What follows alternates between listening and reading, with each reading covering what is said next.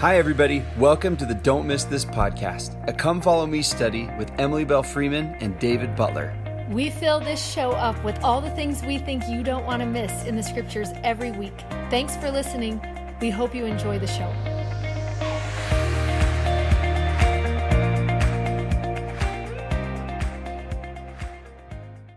Hi, everybody. I'm David Butler. I'm Emily Freeman. This is Don't Miss This. And this is this is a fun one because we don't usually give you a video this week. Right, because this would be the video that would come for General Conference Sunday, and normally we just send out a newsletter, which we obviously did because you got it.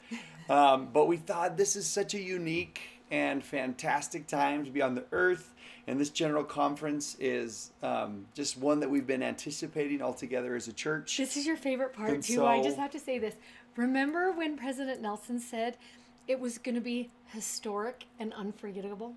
Yes. And now he doesn't even have to do anything because it is going to be historic and unforgettable simply because no one can even go to it. We just have to be at home and watch it. But the surprises have just begun. Oh, no. Like, it really is going to be so good. Either that or President Nelson already knew we were all staying home before conference. It's going to be more than that. It's going to be better.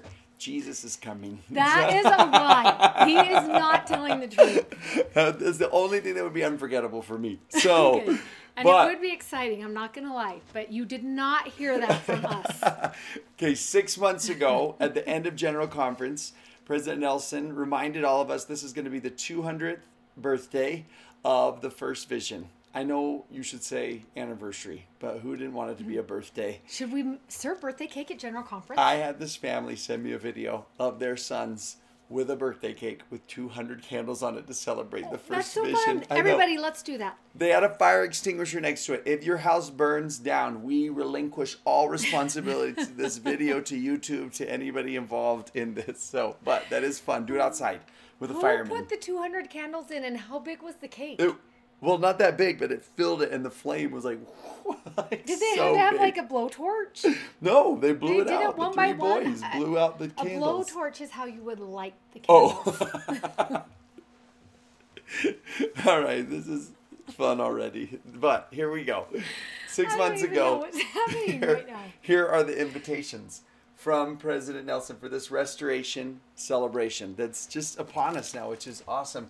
And if you feel like, oh no, we haven't done anything, and then Corona ruined all my intentions, No, it we actually still helped. have time. We Yeah, still have because now time. everybody's at home. They have nothing to do. You have 6 days, 5 probably. Yeah, when you watch this. Yeah, what It's- else are you going to do? You're yeah, just going to ton of time. prepare for conference. This is what he said. Here were his invitations. Okay, please can I say the first one? Bless. Oh Yep. yeah, I'm so excited. The first one was read the first vision.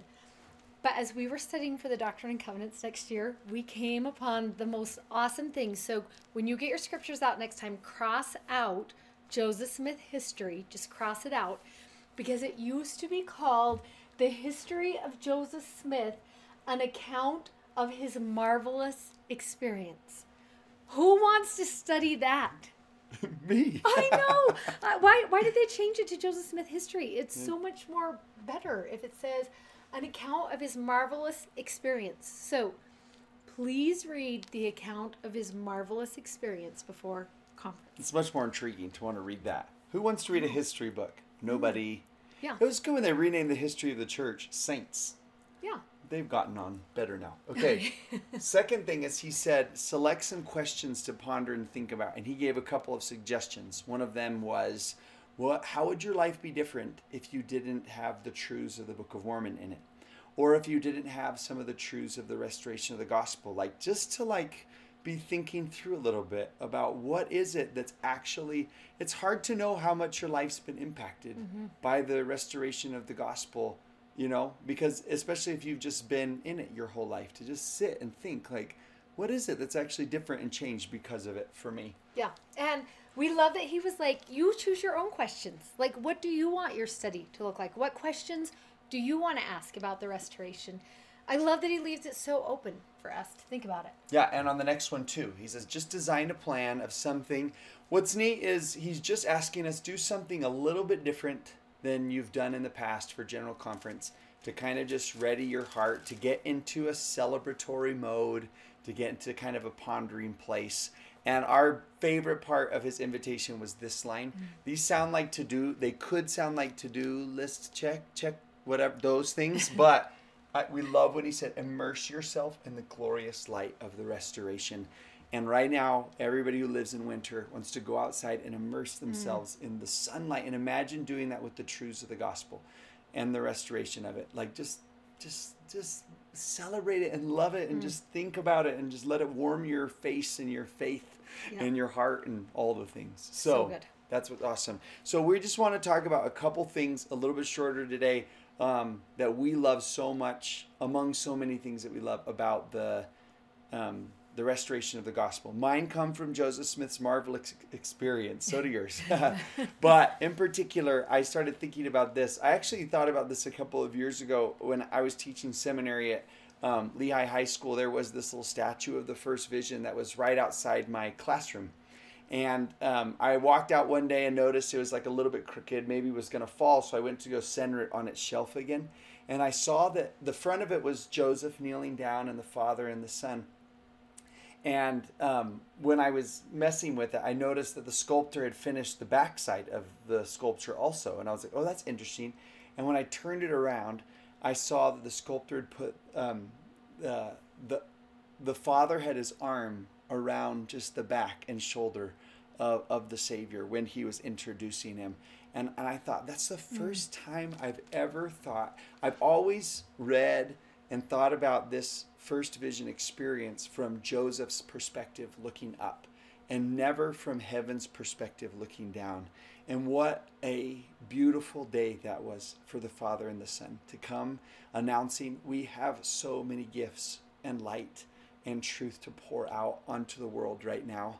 And just from heaven's perspective, what the restoration was like. And it got me thinking about not so much the things that Joseph did, but to think about what were the lessons that Joseph learned. He comes out of the grove and he leans against the fireplace, you remember, and his mom's like, is everything okay? And this is how you knew he was 14, because he said, it's all fine, all is well. And and you're kind of like, you just had Earth's like third best experience that's happened to anybody. And it's just like any 14-year-old who comes home from school. How was the day? Fine. No matter what happened, even if you saw God in the woods. So he's leaning on, and he uses a line. He says, I've learned for myself. And I started thinking to myself, what did you learn for yourself out there? And particularly, what did you learn about God and your relationship with him? And I came up with 5 words that I've just been thinking about just this past 6 months of the things that he learned about his relationship with God. And I love them because they're true about all of us. And I'm backwards. I wrote them just right here. And what's so cool is you can come up with some of your own words and own things that he learned that might be more meaningful to you. But one of those is that he's heard. That of all the people in all the world, and particularly Joseph Smith, he says in his account, we were this obscure family and we were bankrupt several times. And he was this poor farm kid who walked with a limp, who almost died in a leg surgery earlier. And who'd have thought that God, of all the people in the world, would have heard his prayer? But he did. He heard him, and he showed up with the Savior and fire and glory and angels, and it was all for an audience of one. And that's a beautiful truth, that he hears us. Kind of along with that is this word that he was known. The first word the Father speaks is his name. He says his name to him, and everybody wants to be known. Everybody wants to be recognized. And here was the God of heaven and earth who called him, by his name. And just, isn't it beautiful? The first word of this dispensation is Joseph, by name.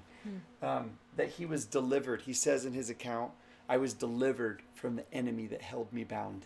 And that is a work that God is still doing with all of us today. He is delivering us from our fears, from our doubts, from our insecurities. And one day he will deliver us from all of our enemies. Don't you love words like this? Where you're like, don't you want to walk around being like, I'm heard and I'm known and I'm delivered? Jesus says to Joseph in the grove, you are forgiven of your sins. That's one of the first things. When the Father says to Joseph, hear him, the first thing he hears from Jesus' lips is, you are forgiven.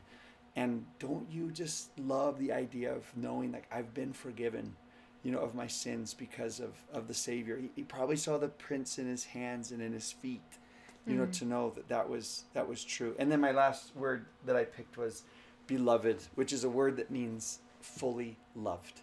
That right from the very beginning and through the entire experience, Joseph was fully loved by the Father and the Son, and that is true for all of us. So you might pick some other words. Amazed might be one, just like amazed by how good they are, but all of those things, like, yes, we learned that the Father and the Son were separate beings and that they had bodies, but I think what's more important is we learned about their hearts and their relationship. The whole restoration story starts with a father reaching out to his son, to his boy in the grove. And so I hope that we can, think about, some of those things about our relationship with him too. I just have one word that I love, and I am so in love with it right now as I have been doing this study and thinking about what do we learn about this. And it's actually the word restore. And I think historically we have thought to ourselves, this is a word that just describes, when we think of restoration, we think about the church. That's where our mind goes. And if I were to ask you to study it, probably the classes or the memories that would come to mind are exactly the questions that we kind of started with.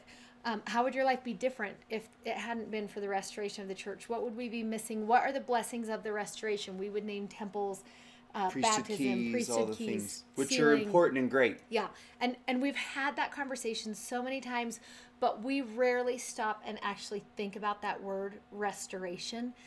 And I hadn't realized until I looked how many times the word restore is used in Scripture.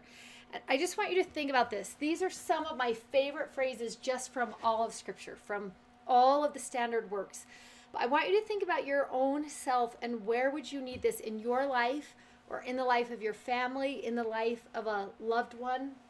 He can restore a soul. He can restore health. He can restore you to wholeness.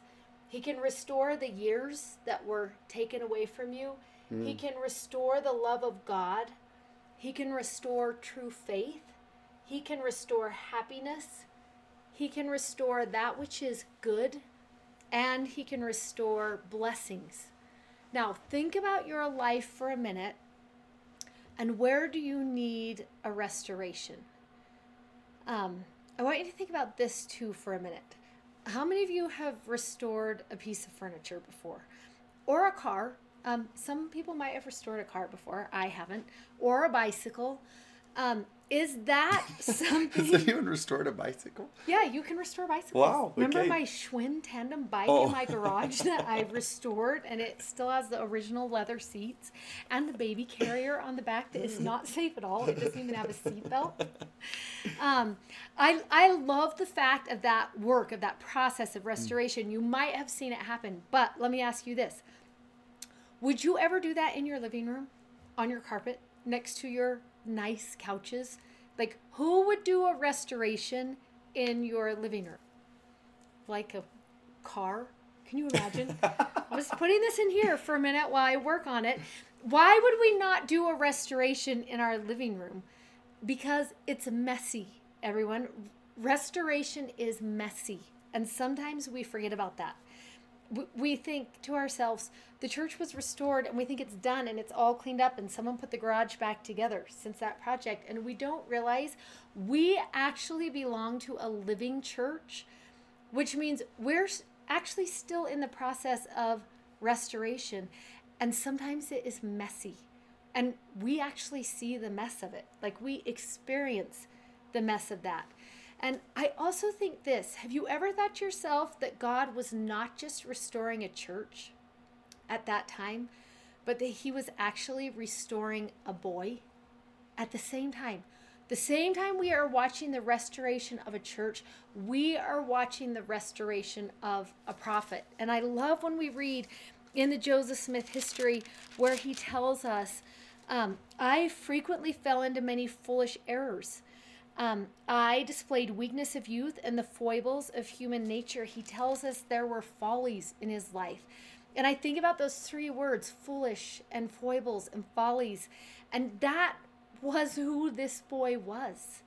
And you look at the church, and how many times have we seen that same thing where it's been foolish and there have been foibles and there are follies?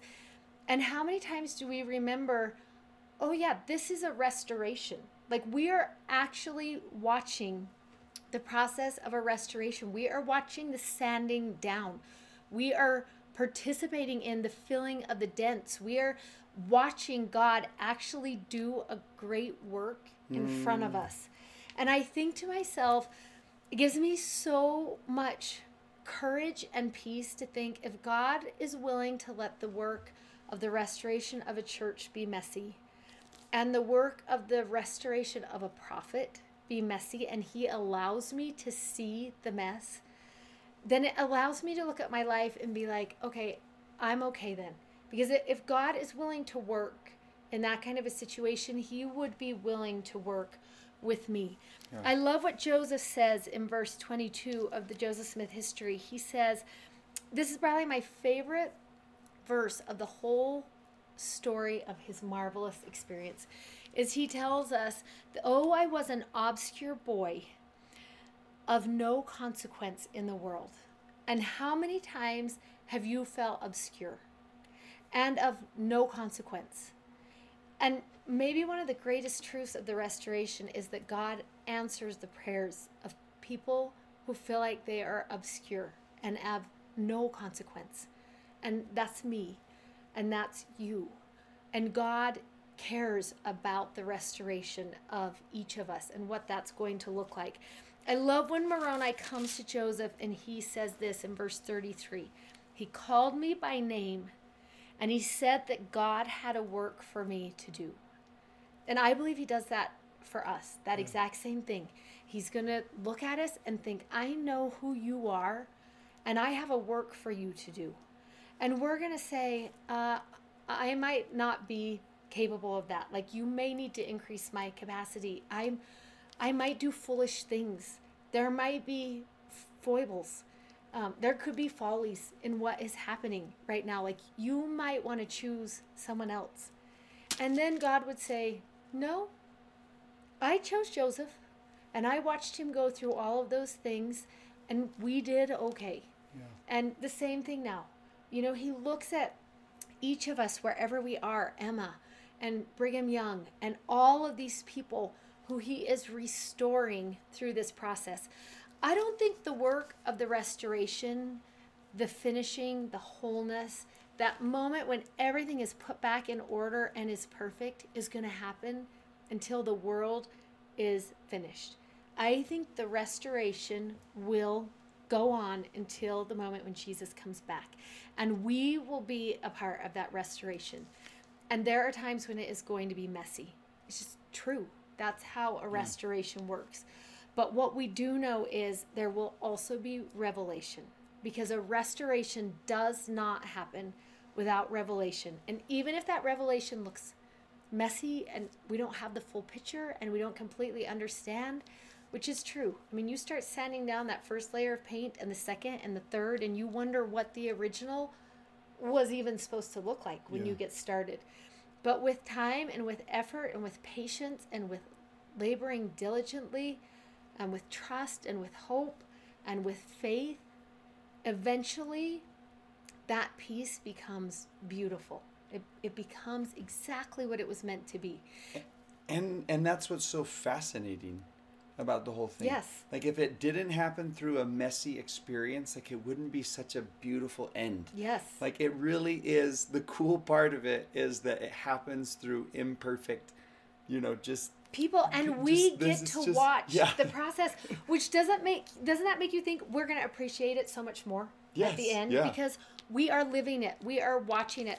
Both of us have these bracelets that we are wearing right now to remind us about this word restore. Because as I enter into conference, for me, that is the word that I am holding on to. I see how he's doing it with the church. I see how he did it with a 14-year-old boy. And I want to believe the same is going to be true of me. And I want to look at this list and think, what do I need him to restore in me right now?